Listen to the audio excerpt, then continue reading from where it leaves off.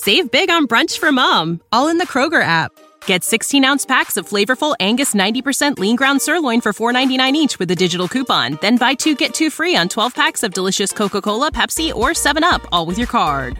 Shop these deals at your local Kroger today, or tap the screen now to download the Kroger app to save big today.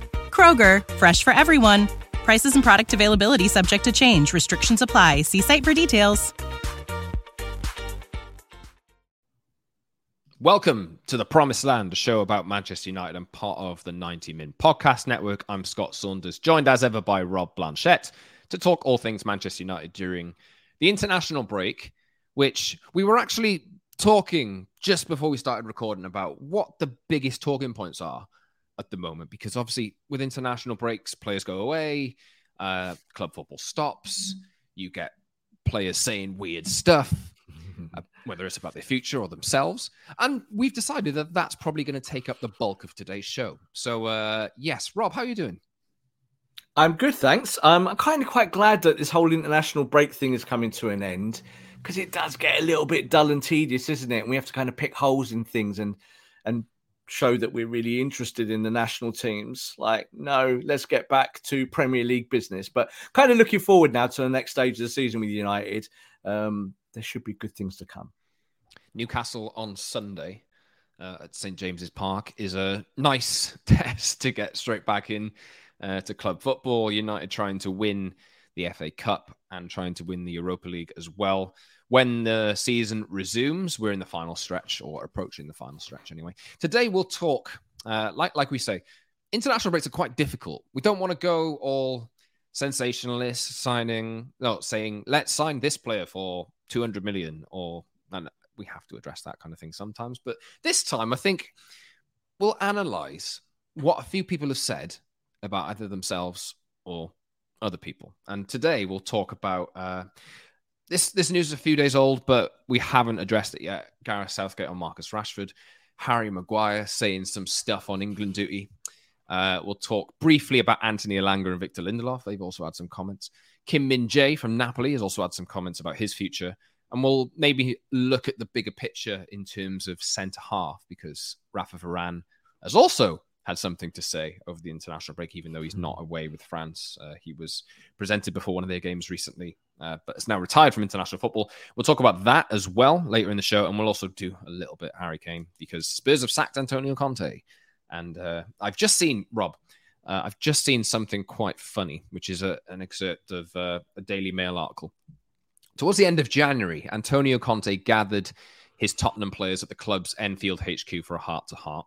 As the final player arrived, Conte walked out, telling his players he wanted them to find the solution themselves to their wretched form. United should have got Conte, shouldn't it?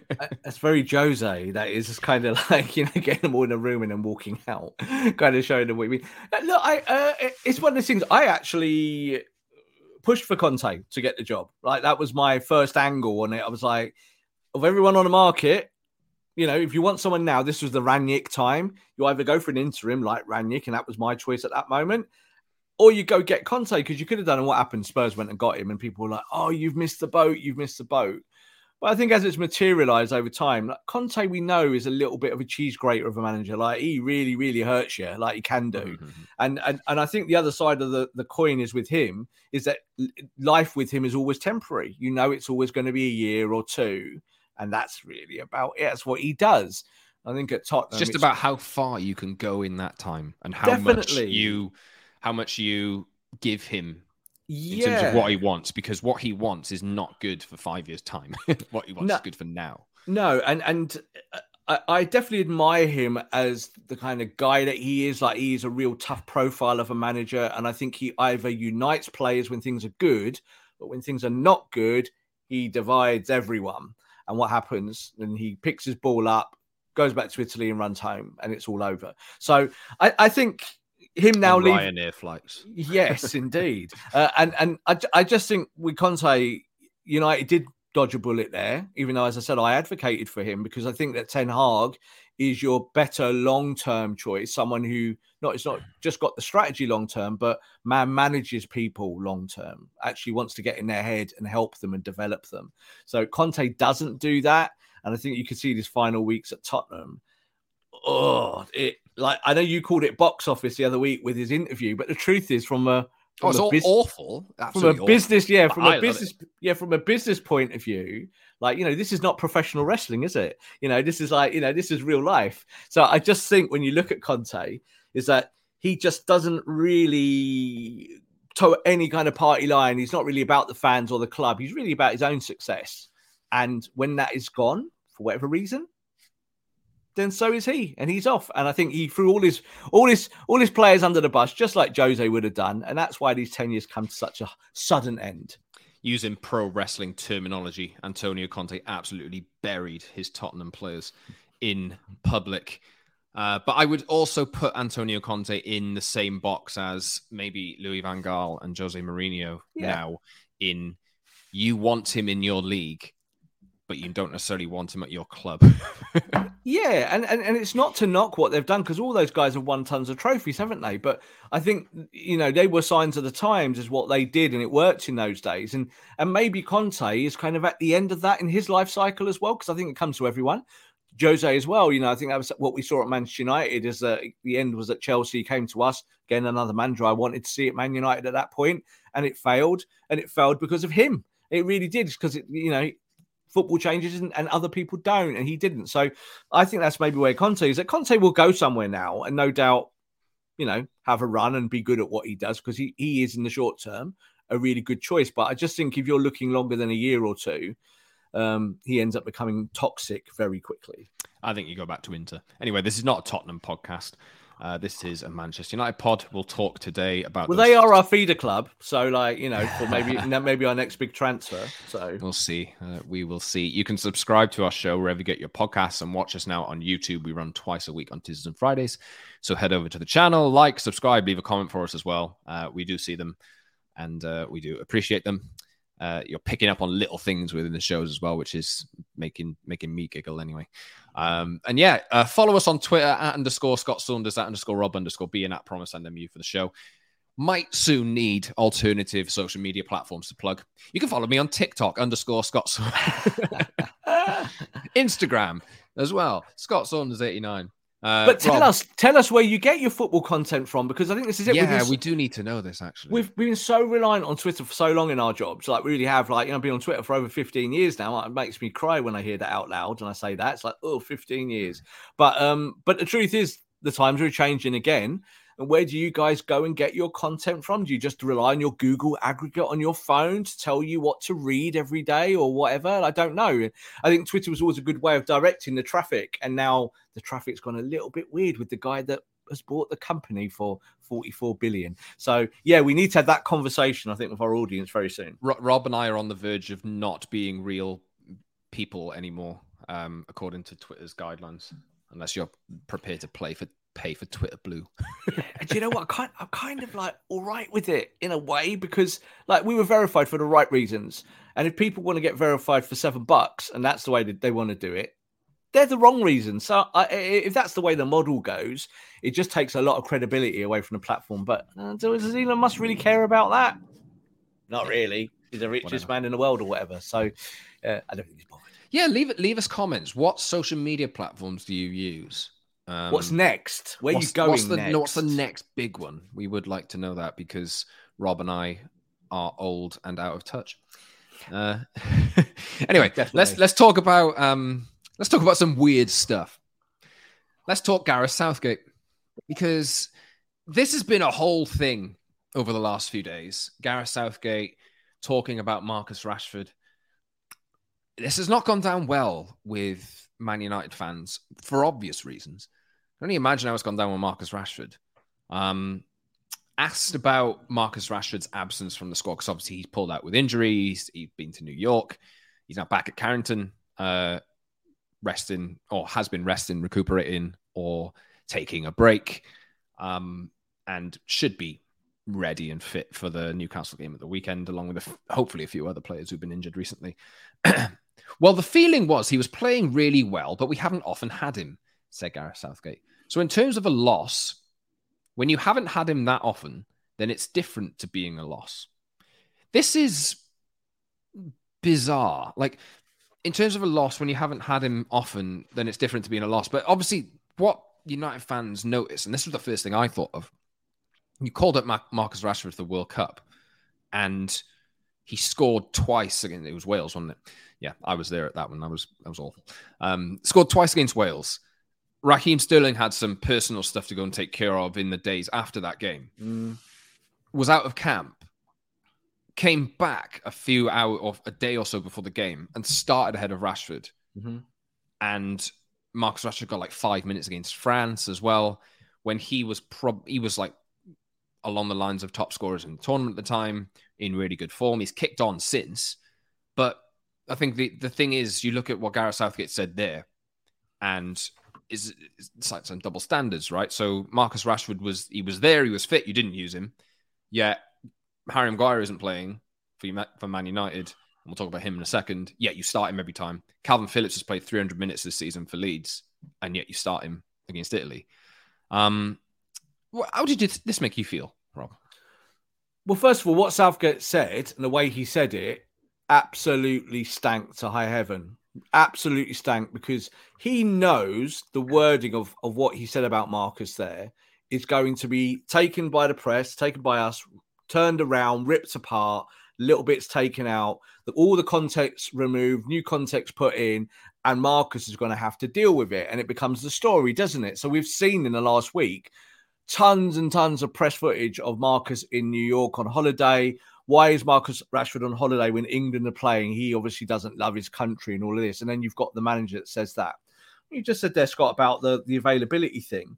Let's go back 2.5 years ago, to the Euro finals, where Marcus Rashford goes and plays in the squad, obviously comes on, doesn't he, as a substitute in the penalty shootout and misses the penalty, Marcus Rashford went to that tournament against the advice of Manchester United. He was injured, really injured. And he went because he went to go and serve his country, and he went to do Southgate a favour, So he was at that tournament. Now, obviously, he couldn't play a lot of minutes, but he came on to try and score a penalty to win England the Euros. That's where he was. So I think when you look at the injury that he had recently and that bad knock that he got in our last game, it was quite clear that he probably wasn't going to be able to play football for a week or two, just because it's that impact injury.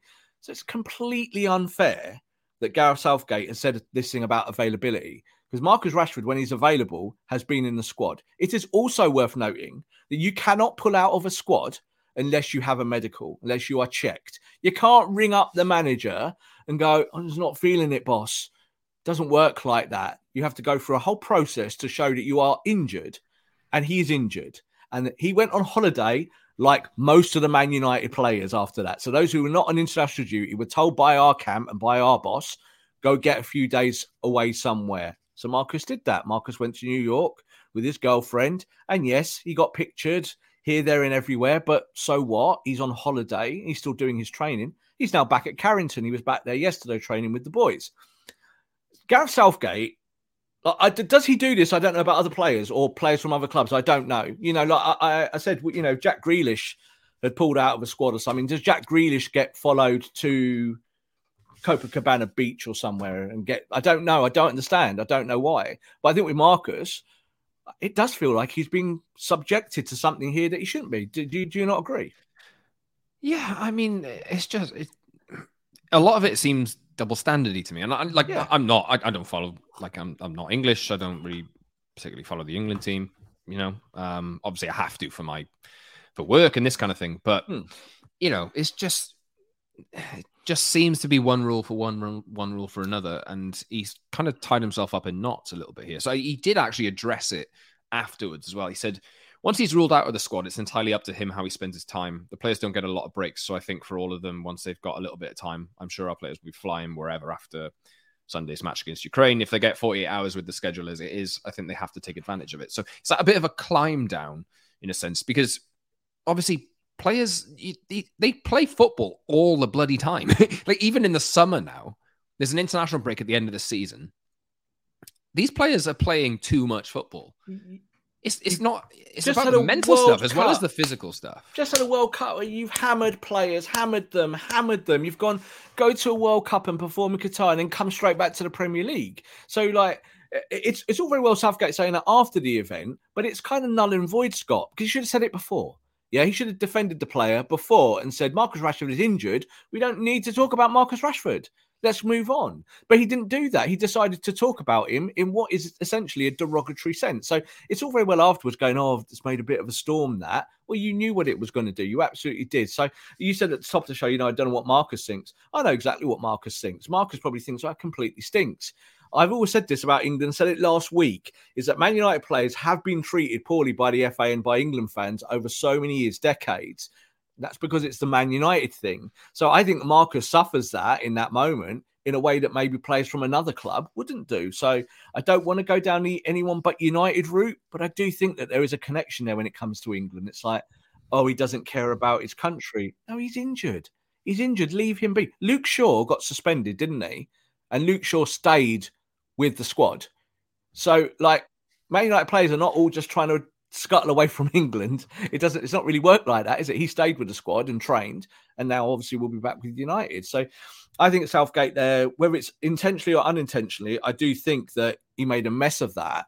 Marcus Rashford is one of his best players. Maybe try and protect that boy rather than having a go kind of covertly through the press. So you mentioned there, Rob, about England or United players not getting the right treatment for England.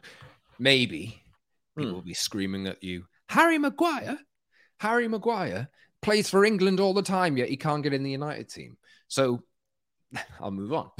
Speaking to the media, Harry Maguire was asked if he feels properly appreciated.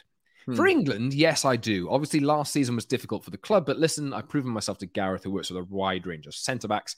He has the choice of all the English centre-backs in the country, and I play every time I'm available. I've been in the team. This is ahead of the likes of Fikayo Tomori, by the way, who was getting a lot of praise for his time in Italy with Milan. I'm sure if you ask the rest of the lads, they know what I bring to the team. I'm 30, but I shouldn't need to prove myself at this level. I think that's the big line, right? I've over 50 caps. I'm England's top scorer and defender. I played nearly 200 times for Man United, captained the club for 3 years, but I also understand that when you're the captain of United, you do come under the most amount of scrutiny. Last season at club level, my performance wasn't good enough. Alongside everyone else, not myself, not just myself struggled. Everyone else struggled as well. The big line there is I shouldn't really need to prove myself. That's been the one that's been doing the rounds. And I think James Ducker from The Telegraph quoted that and said, pretty much nailed it. The best players feel the need to prove themselves every single time. And if you're Man United captain and you're saying that, how does that correlate? And absolutely no player worth their salt would say that out loud with a microphone in front of them, because it smacks of all the worst kind of privilege, doesn't it? So like, I think when you look at Harry Maguire and go back when we've talked about Maguire saying pre-season to kind of during the campaign and whatnot to where we are today, we've always said about Maguire is that the problem with him is that it's when you see him. So when you see what he can't do, that's the problem. So Harry, I really do think that you need to prove yourself. If you want to be in teams and want to be picked, the fact that Gareth Southgate is picking him, say, over a player like Tomori, that's on Southgate. Tomori's proved himself in the last year or two, or a player like him really probably should be playing more than Harry Maguire. I didn't watch these games with England and think, oh, Maguire really shone. He was amazing. Again, I'm looking at Maguire and going, you've got the same problem. So if Southgate wants to pick him and that's what he decides to do, that's up to Southgate. But we're always talking about players proving themselves, and we should keep talking about it because that's what football is about. Reputations mean nothing to me, Scott. Like, again, at Man United, when we talk about players that are maybe popular and I'll say something unpopular about them, it's a football comment. Players have to prove themselves all the time. Harry Maguire, if he thinks that he doesn't have to prove himself now at 30 because he's Man United captain, I really think you should probably leave Man United and go and start your journey somewhere else. Go and prove yourself somewhere else now. Because just because you wear our armband doesn't here have to prove himself. Does not mean anything. You wear the armband, you're a world record transfer, and you're not going to be remembered as a raging success at Man United. You're not. You had your little spells, but you're not going to be remembered like that. You're always going to be remembered as that guy that couldn't run, that cost 80 million. So I think that Maguire might feel all right about himself, and I think that's okay. I think if he's got the self-confidence there to put himself forward, great. I think that's a good thing. Do you think Eric Ten Hag might get asked about that in the lead up to the Newcastle game and respond accordingly? And Eric Ten Hag might get asked about it, and Eric Ten Hag will say, all my players have to prove themselves every day of the week. If you don't prove yourself, you don't play. Harry Maguire's played 5 games. Enough said.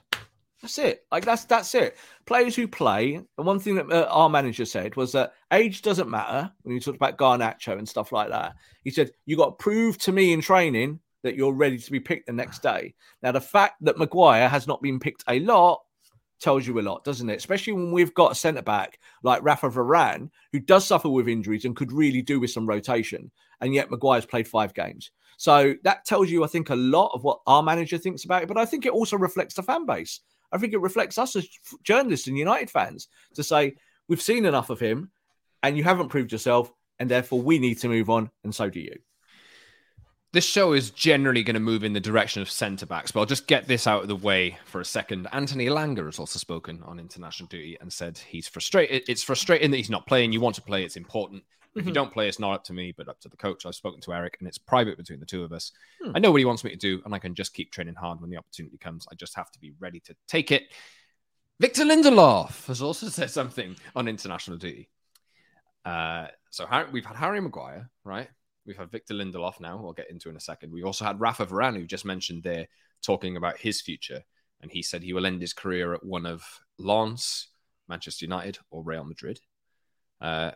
Suggested to me maybe that maybe retirement's coming a little bit sooner than most people expect. I think he's about 29 years old. I'll just get Lindelof out of the way a second, because I want to make this a wider conversation about centre halves. So we've spoke about Maguire, spoke about Varane. Victor Lindelof, speaking, I think it was back in the last week. Of course, like every player, you want to play every game, and obviously I haven't done that this season. But like I always say when I come here, it's a pleasure to be involved. Like I say, I want to play football. That's why I play football. I want to play games, but I haven't thought about that as in a transfer away. Right now, I'm just focusing on the national team, and then, of course, the rest of the season with the club. Then in the summer, we'll reevaluate and see what's best. That seems to me, Victor Lindelof, the squad transition, the way that Erik ten Hag is managing the squad and giving players who deserve the chance to go and get in there, and phasing out the players that everybody kind of knows needs to leave eventually. They're saying it themselves now. It's clearing, the players are kind of clearing the path themselves, and it's making Erik ten Hag's job a little bit easier, isn't it? Yeah, because I think what's happened is now, Scott, is we've got a little bit of water under the bridge. Like Ten Hag's tenure started a little while ago now, isn't it? It's not completely brand new. The players have had a chance to work with him. He's had a chance to learn what these players can and can't do. And I think the team gets picked around those things. It's not a case of favourites being picked or maybe just like wild opportunities popping up out of nowhere. There seems to be a method to the madness, doesn't there, always? I think when you look at Lindelof, Save big on brunch for mom, all in the Kroger app. Get 16-ounce packs of flavorful Angus 90% lean ground sirloin for $4.99 each with a digital coupon. Then buy 2, get 2 free on 12 packs of delicious Coca-Cola, Pepsi, or 7-Up, all with your card. Shop these deals at your local Kroger today, or tap the screen now to download the Kroger app to save big today. Kroger, fresh for everyone. Prices and product availability subject to change. Restrictions apply. See site for details. Is a very similar issue to Maguire, is that there are things that he can do well, but he's part of the problem, not part of the solution. So the things that have gone wrong in the last few years, it's not all on Victor Lindelof, but Victor Lindelof's game is not suited to winning football matches every week. That is the truth. Victor Lindelof was at Leicester, or Victor Lindelof was at Brighton, or Victor Lindelof was somewhere lower down the league at the moment, I think that he would look like a really viable centre-back, and people go, he's quite good, isn't he? Because the standards are different as you go away from Manchester United. So I think when you look at the two fondly named Chuckle Brothers, I do think when you look at Maguire and Lindelof, they are again going to be remembered as part of that maybe 10-year stagnant history of Manchester United post-Ferguson, where you had players that you hoped could do something for you, but actually kind of took you south, took you the wrong way in terms of your quality. And you're right. I think we're in this transition now where in the summer, a few of these guys will be gone, and they'll be gone for hopefully half decent fees. But the most important thing is don't have them at the football club, because then you can't pick them. That's what I think is important. Mm-hmm. And that's why you lose a Lindelof. That's why you lose a Maguire. It's not about whether will they get better or can they do it elsewhere. It's about, I actually don't want them in our rotation. I want other players in our rotation, so we're better. And that's the way I think Erik ten Hag thinks. I think that's the way every good manager thinks. So obviously, I don't think the Maguire thing will go down that well with Erik Ten Hag, who is going, how he'll react in his mind anyway. No, you need to prove yourself every single day. You don't, that's what sets the top players apart. Anyway, Victor Lindelof and Harry Maguire. I think we can all kind of see that eventually both of them will leave. I don't know if both of them will leave in the summer. Maybe one will end up staying. But I do think that, obviously, central midfield and centre forward are the two positions that United obviously straight away need to strengthen that will lift the team up. But I think there's a bigger squad building conversation here, which, dependent on takeovers and this kind of thing, depends on the speed.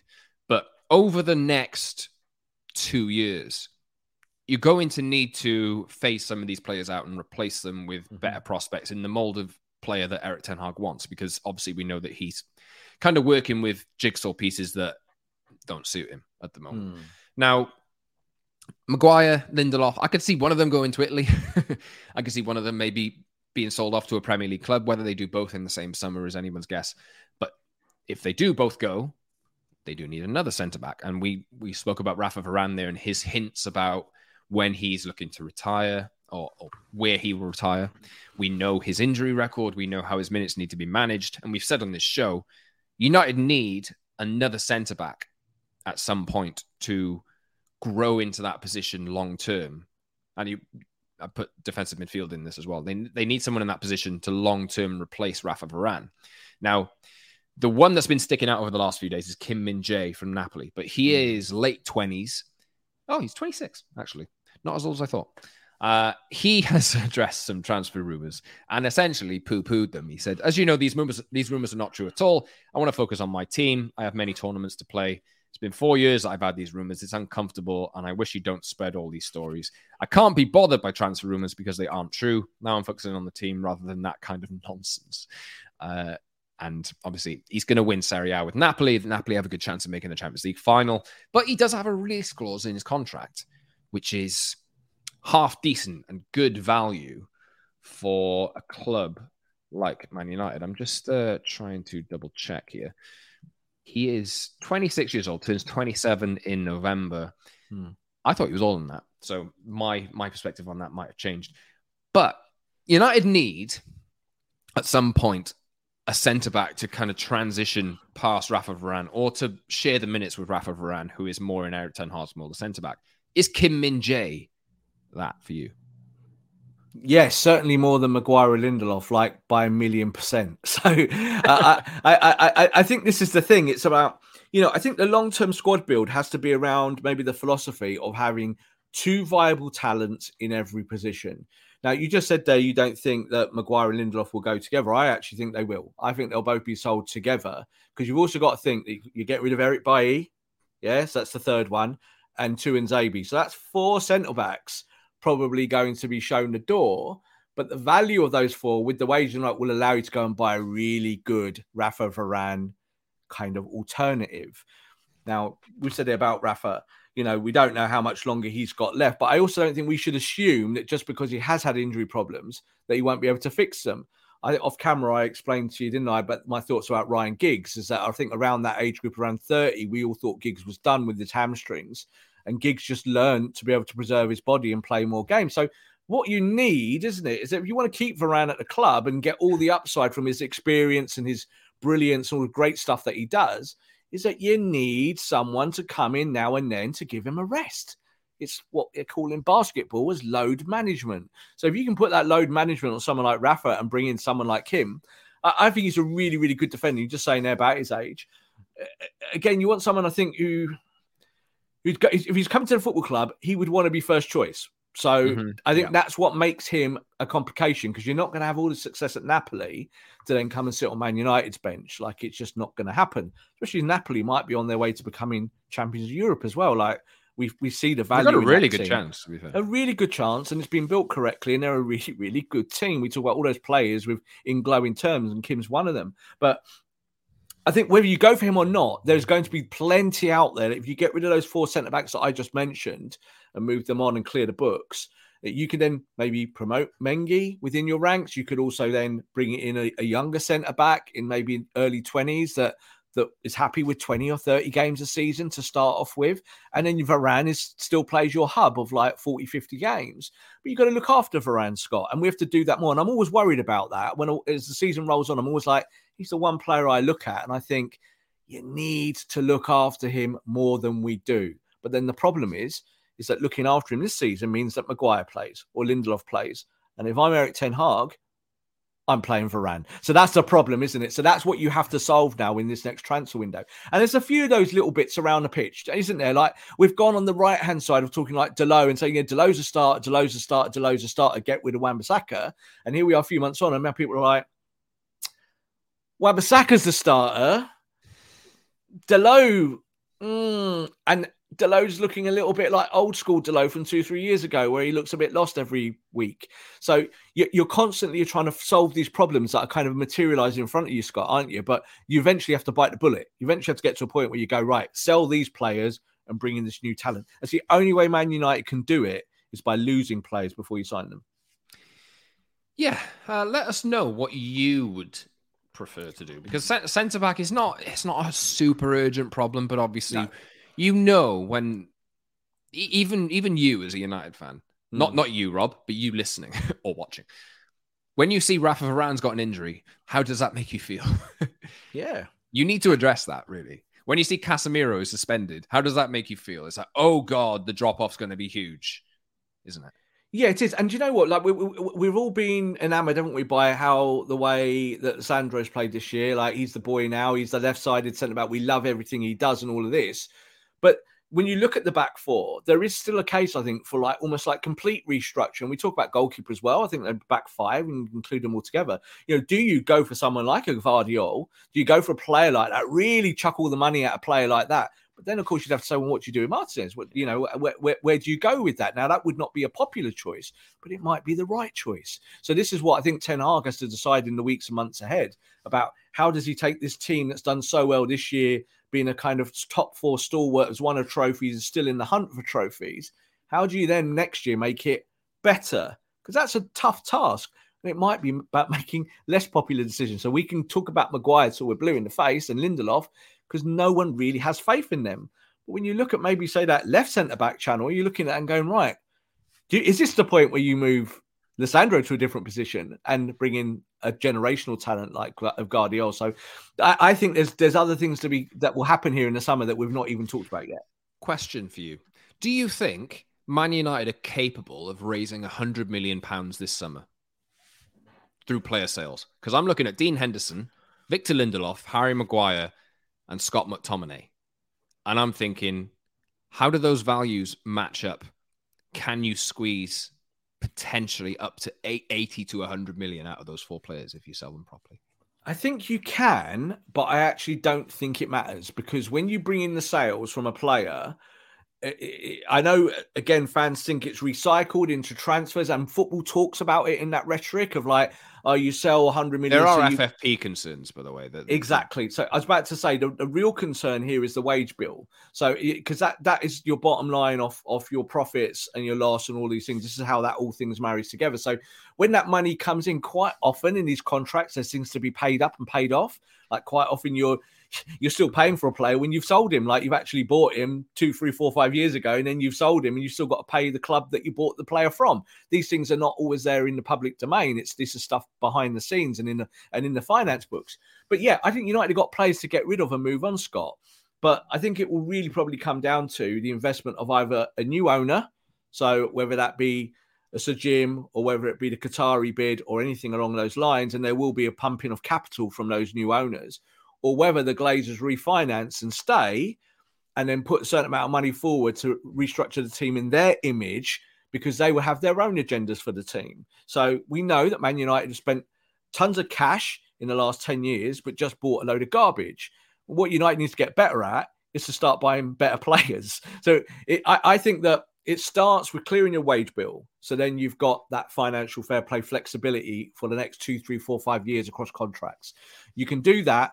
Whether you get 100 million, you get 80 million, 50 million, that doesn't really matter. That just goes back into the kind of coffers of profit and loss. I do believe on the FFP thing, this is under UEFA, yeah. But the Premier League might follow. I might be getting it. This is just off the top of my head.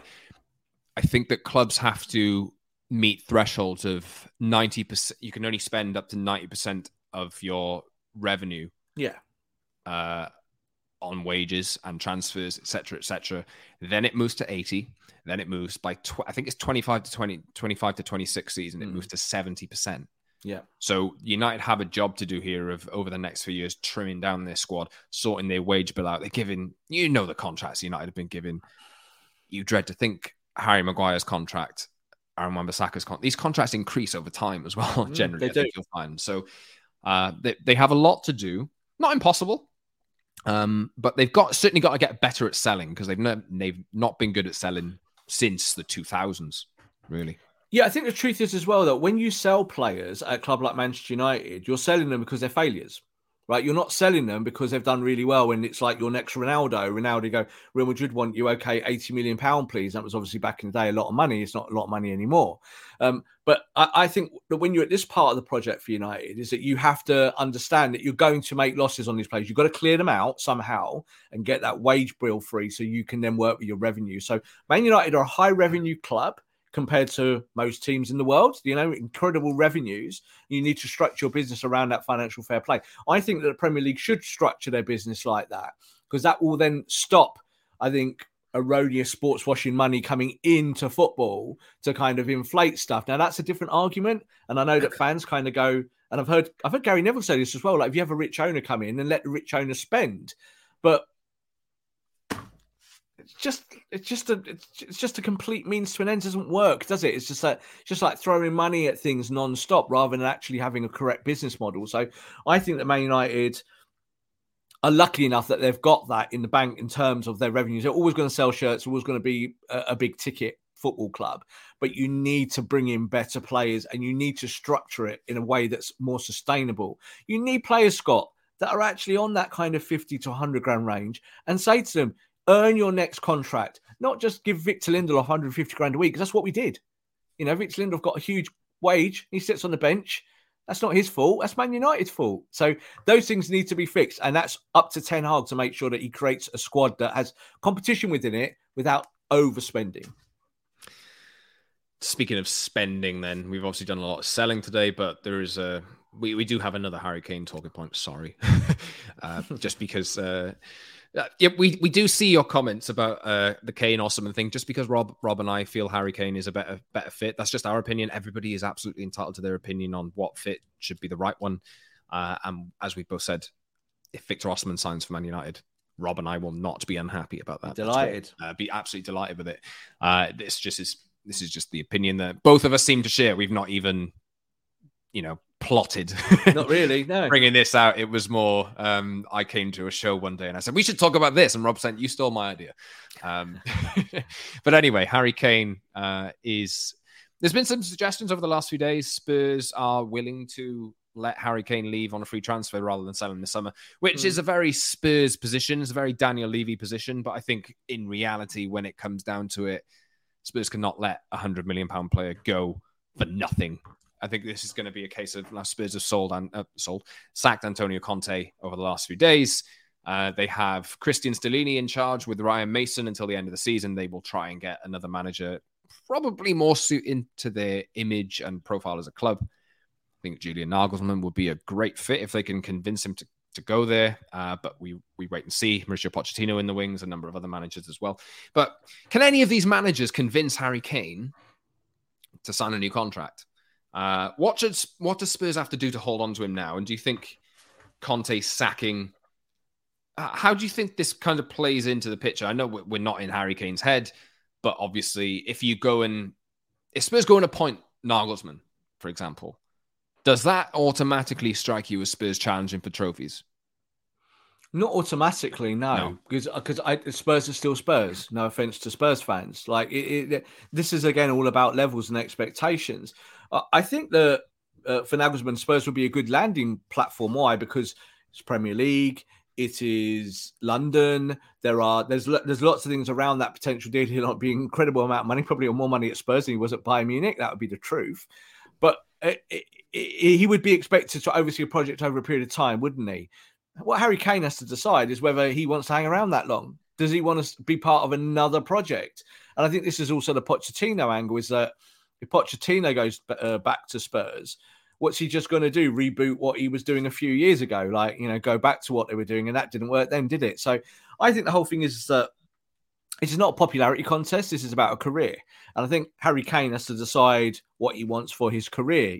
We do understand he wants that Premier League goal scoring record. We see now that he's got the England one. So he's not going to stop anytime soon. He still wants to be scoring the goals and being the man, doesn't he? And then it's about landing platforms for him in the future. So I know that people absolutely dismissed what I said about Manchester City and about having two primary strikers with Kane dropping into the 10 and Haaland being up top. I still stand by that. I think tactically that makes a lot of sense. There's only a certain amount of clubs that can afford someone like Harry Kane.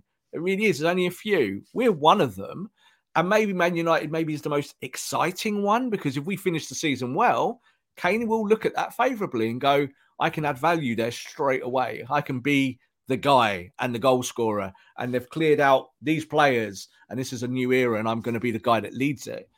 I still think that's really, really potential situation. That's how it's going to play out, because I think Kane is looking elsewhere. I don't think Kane will sign a contract with Spurs unless they give him the biggest contract ever, Scott, like something that is eye-watering. I think they are prepared to do that. But the thing is, like, is that going to satisfy what Harry Kane wants? I'm not sure Spurs have the wage structure. Like, Spurs still have a lot of debt and Spurs are still paying for the stadium. Spurs have still got a lot of things going on. So I think they're going to they'll get to a crossroads where they say, right, we either let's play go, we get 100 million for him, and that goes into the kitty for Nagelsmann or for Pochettino, and we can then buy our next superstar and do it that way.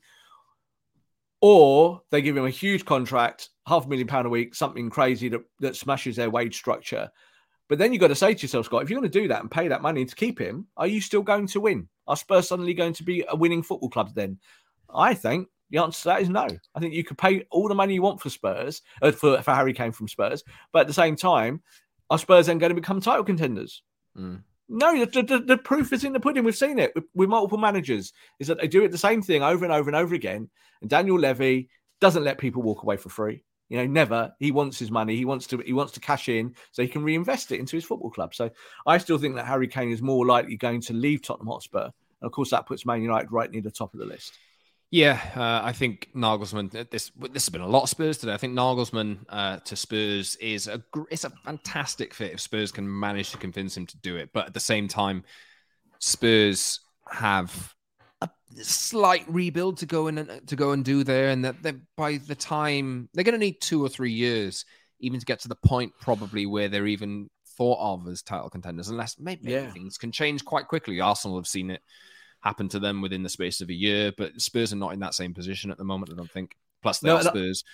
Arsenal developed over that period though as well. Like yes, but that was 3 years as well, wasn't it? Exactly. Yeah. This is what I mean. We forget we think it's a short period of time, but it's actually over seasons. Like, it's not months and weeks, it's seasons, and that's what Spurs are going to need. And that's why you look beyond Harry Kane, because United needs someone immediately, like next year, to be able to score the goals and do that stuff, where Spurs probably can take time to build. I was just about to say, Scott, with timing, if this was 12 months ago, I'd have been absolutely banging the drum for Nagelsmann at United.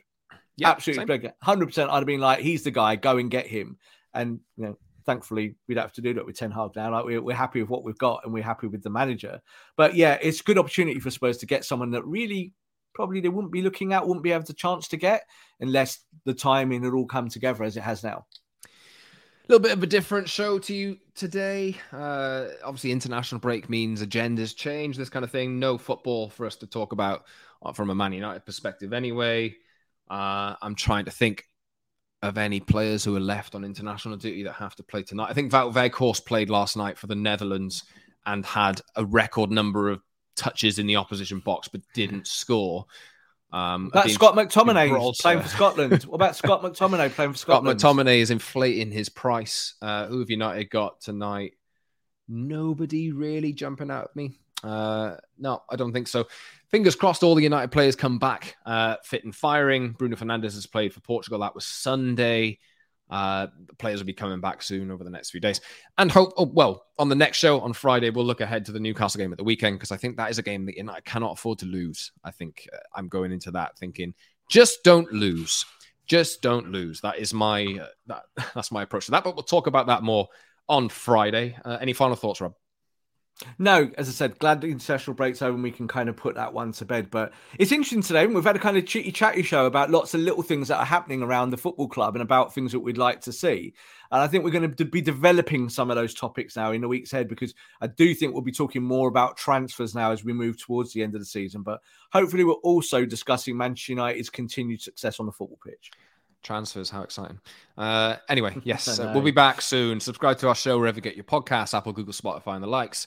And watch us on YouTube twice a week, Tuesdays and Fridays. Head over to the channel, like, subscribe, and leave a comment for us as well. We do see them, and maybe we will have some time to run through some comments in future shows. So keep them coming, and follow us on Twitter or alternative platforms. Remember, tell us which platforms you like to get your football stuff from. On Twitter, @Scott Saunders, @Rob_B, and @PromiseSandMU for the show. And that's it for today. Thank you very much for listening to another Promised Land podcast. We will see you soon, everyone. Thank you. Save big on brunch for mom, all in the Kroger app. Get 16-ounce packs of flavorful Angus 90% lean ground sirloin for $4.99 each with a digital coupon. Then buy 2, get 2 free on 12 packs of delicious Coca-Cola, Pepsi, or 7-Up, all with your card. Shop these deals at your local Kroger today, or tap the screen now to download the Kroger app to save big today. Kroger, fresh for everyone. Prices and product availability subject to change. Restrictions apply. See site for details.